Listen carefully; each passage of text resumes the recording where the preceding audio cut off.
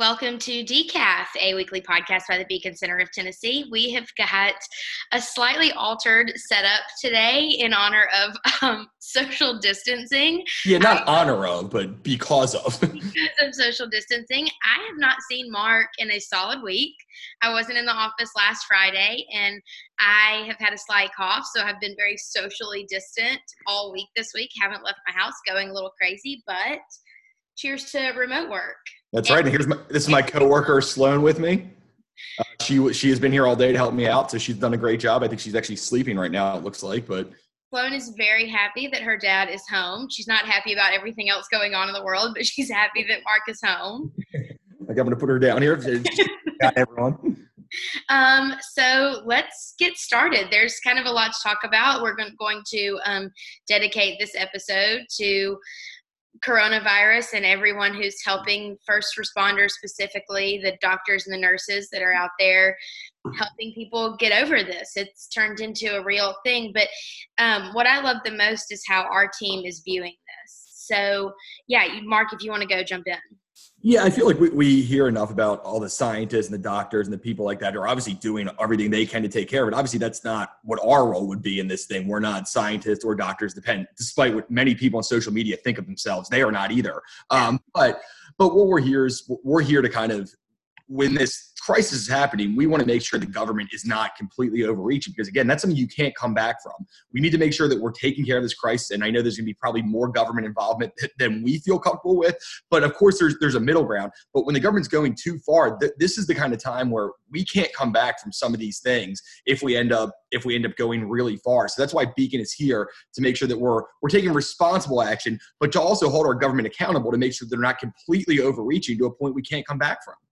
Exactly. And I think, one of the things that I've really enjoyed seeing is groups like ours stepping up and saying, hey, we have all of these regulations in place about doctors not being able to work across state lines and all of these red tape things that these new innovations have to go through in order to make it onto the market. And the government, so far so good, has been rolling back a lot of these things. And I think it's cool to see that and to see that maybe some of these regulations aren't necessary. And once this is all said and done and all in the past, we can say, well, if we can roll it back for a time, why can't we roll it back forever? I mean, I don't know. Am I overstepping, Mark? I think when you think about that, that's also what we need to think about from the other side. Like, the people who want socialism are going to say, well, if we're rolling back these things now, maybe it is forever. So I think that we kind of, both sides, I think at this point we need to make sure we're coming together and we're realizing it and taking steps to make things better. But of course, it's important when we get rid of some of these rules and say, well, why can't restaurants deliver alcohol? Why can't they do it? But now they lift it. Of course, that's something that's necessary. Why can't doctors go across state line? Because if it's something that's necessary or something they feel is comfortable in a crisis, why is it not comfortable with it normally? So I agree. And that's what we're going to be focusing on. And we're going to try to bring people together here too. Our goal is not to say, oh, all these people are wrong, these people are awful. We want to share some of the good stories and some of the good things happening. Because we hear enough doom and gloom from the media, from the news, from every time you go online. So we want to share some good stories. And Justin's actually going to be doing a Facebook Live on Beacons later today and kind of talking about some of that stuff. Yeah, and, if you go to our page, we've shared some of these good news stories. We shared one last night about the Kroger CEO saying that there's plenty of food in the supply chain. They got like 150 shares, too, and that's Justin. Justin sent that to us, so he gets credit. But it shows that people have a yearning to hear these positive things. Yeah, it's like that Mr. Rogers quote. I don't know if you're familiar with it, Mark, but I grew up watching Mr. Rogers, and he has a quote where he said that anytime he would get sad when something terrible was going on, his mom would tell him to look for the helpers because there's always people helping. And I think that we're seeing that now more than ever, especially in Tennessee, where we had the tornado and now we have this health pandemic. We're seeing people helping at an unprecedented rate. People are really coming together, and I'm really enjoying seeing it. That's good. The only Mr. Rogers I know is Kenny Rogers, so I'm not sure. I never watched that. I never watched his show, the Mr. Rogers Neighborhood thing. You should. I've gotten a little bit old now, right? You're a little old for that now, yeah. So while we're on the topic of what we're doing, let's talk more in depth about some of these free market solutions. One of the things that Beacon has been looking at for years and years is certificate of need reform, and now we're seeing that come to the forefront more than ever. So over the last few years. Why don't you explain what certificate of need laws are? because they're kind of complicated. Yeah. So without getting too into the weeds, what certificate of need is there's a board appointed in each state that has these laws that determines whether or not a hospital or a healthcare facility is needed in the area for which they're applying. So let's say that you live in Jackson and you want to open a standalone emergency room to help more people access care. In order to do that, you have to fill out an application and go present in front of the certificate of need board, and they will determine whether or not you are allowed to open your facility there. And the board is made up of competing hospitals a lot of times, right? Who like they would not have an interest in them opening up. Right. Ron actually did a really great blog post about this not too long ago. I think we submitted it to some newspapers too, where he compared it to, there's a McDonald's, a Popeyes, and I don't know what else has good chicken sandwiches. Well, that sounds like my dream neighborhood, wherever that is. But. There's a McDonald's and a Popeyes in this neighborhood, and Chick-fil-A wants to come and open in that neighborhood. But there's a board of these existing fast food restaurants that say whether or not Chick-fil-A can open, and they say that they can't. That's kind of the same type of dynamic that we're dealing with here. It's ripe for corruption. And as a matter of fact, in Alabama, where I grew up, there was rampant corruption on the board. And so we're looking at these things and saying, how can we make government more accountable to the people, and how can we get government out of people's way? And one of our senior fellows actually went through some CON data and found that over the last few years, the Tennessee CON board had rejected a handful of, standalone emergency rooms that could be useful during a time of crisis. Absolutely. Like that. And it's not like we're just trying to push these like libertarian values out. It's like this would actually potentially save lives. I mean, I don't think this is a right-left issue at this point. I think most people, like, it might be like a hospital, they don't want other people to compete, but everyone who sees, like, of course we need more beds. That was the whole reason that one of the reasons that people died in Italy is because they didn't have enough beds, they didn't have enough services. Like having the idea that any hospital should be able to get as many beds, as long as they're going to pay for it, they should be able to get as much as they need to save people's lives. And it's insane that other hospitals get to determine whether or not they open up, how many beds they can have, how many different machines they can have. Like that doesn't make sense. And obviously it's been kind of lifted in this time in some ways. Yeah. We always say that the federal government doesn't do much right, but they started the CON laws a long time ago, and then they scrapped them completely. So only several states have hung on to these laws, and we want Tennessee to be the next one to eliminate them. I mean, that would be amazing. And I think that now, at a time when healthcare and the need and the strain that's been posed on our system is in such a spotlight, now is as good a time as any. Yeah, and I mean, we're a conservative state, right? This should not be that hard. We generally we want less government, especially when it comes to saving people's lives. You would assume you want less government. So it shouldn't really be as heavy as a push as it is. And we did pass some reform, Beacon impacted a couple of years ago, but I think there's a lot more to do. But that is one of the things. And then we talk about other things that are not necessarily right or left, but it's like, why can a restaurant with beer and food not deliver beer and food to somebody? They can only deliver food and not beer. You need like a special license and everything. Like you see all these states kind of saying, well, we don't want people to go out and we know people are going to drink, so let's just let them deliver it there. And like those are the types of laws that should never go back in the book. Why should we not be able to go on Uber Eats and get beer? I agree. I mean, I totally agree. Even if they could put something in place where the Uber Eats driver checks your ID at the door. I don't know. There are plenty of things that you can do. You can scan your ID. If you have to scan your ID on the app, that's fine. Like, so they know exactly what your driver's license look like. Like you do with the scooters. You have to scan your ID when you rent a scooter. Okay, I like that's a good Mark. That was a really good idea. I think somebody else has probably figured that out before me. Look at Sloan in the back. Hey, Sloan, what are you doing? This is the glamour of working from home.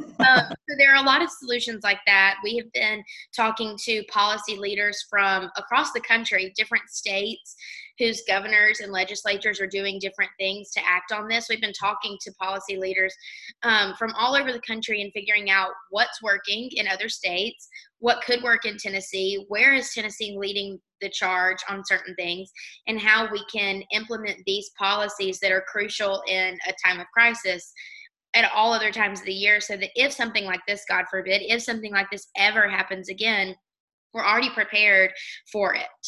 That's right. So let's talk about also, since we were talking about alcohol delivery and food delivery. There are a lot of small businesses right now that are hurting. I know that day one of quarantine, I really got sad for my favorite restaurant, Burger Up. They had one location that was annihilated by the tornado, and now this is hitting, and they're having to close their dining room. And I've been ordering on Postmates like it's my job. I mean, there are a lot of small businesses that are hurting. My favorite coffee shop in Colorado can't have patrons in their space, but they were offering free shipping on coffee beans.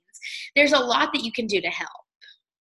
And a lot of people aren't as lucky as we are. I mean, I think we have to say that, of course, it's possible where fundraising goes down, but we still have jobs and we're able to work from home. When you are a bartender or a waiter, or you can't work from home. And if you're going in, even if you're not unemployed technically, if you're going in, there's only 3 people there and you work generally on tips, that's tough to do. I went to the barber shop the other day, and my barber, Monty, told me that they're paid contractors in a way. So like he can't lay them off, and if they only gave unemployment, they can't get that because they're not actually employees of the system. He's like, I'm so worried about these guys because they have a family and they can't go a week without a paycheck. So there's a lot of people who are impacted, and we have to do everything we possibly can. I mean, of course, I'm sure there's gonna be bailouts and other things that we won't talk about at this point, but like there's things that we can do. And like you said, we can order from Postmates. You can order from local places. You should give the drivers big tips. And it just like people who are lucky like us should try to do our best to give back and say, oh, you know what, I do have food here, but it would make, if I can order from my local Mexican place, and then you're giving them money, you're giving the cooks money, you're giving the delivery driver from Uber Eats money. So you're kind of putting money in and kind of helping the people who have been more affected than we have. A lot of restaurants are also doing curbside pickup. So all you do is drive up, open the window, and they hand you the food that you've ordered. There's also a lot of GoFundMe accounts for bartenders. There's like a bartenders fund that people are just throwing money, a little, whatever they have, they're just throwing a little bit of money in there, but a little bit goes a long way at a time like this. There are a lot of like foundations and things that are doing small business loans.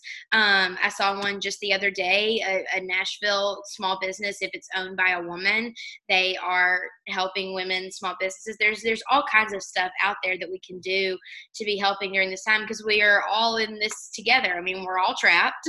We all don't know what's happening next. We all don't know what to prepare for. And so the best thing we can do is just love on our neighbors and help them.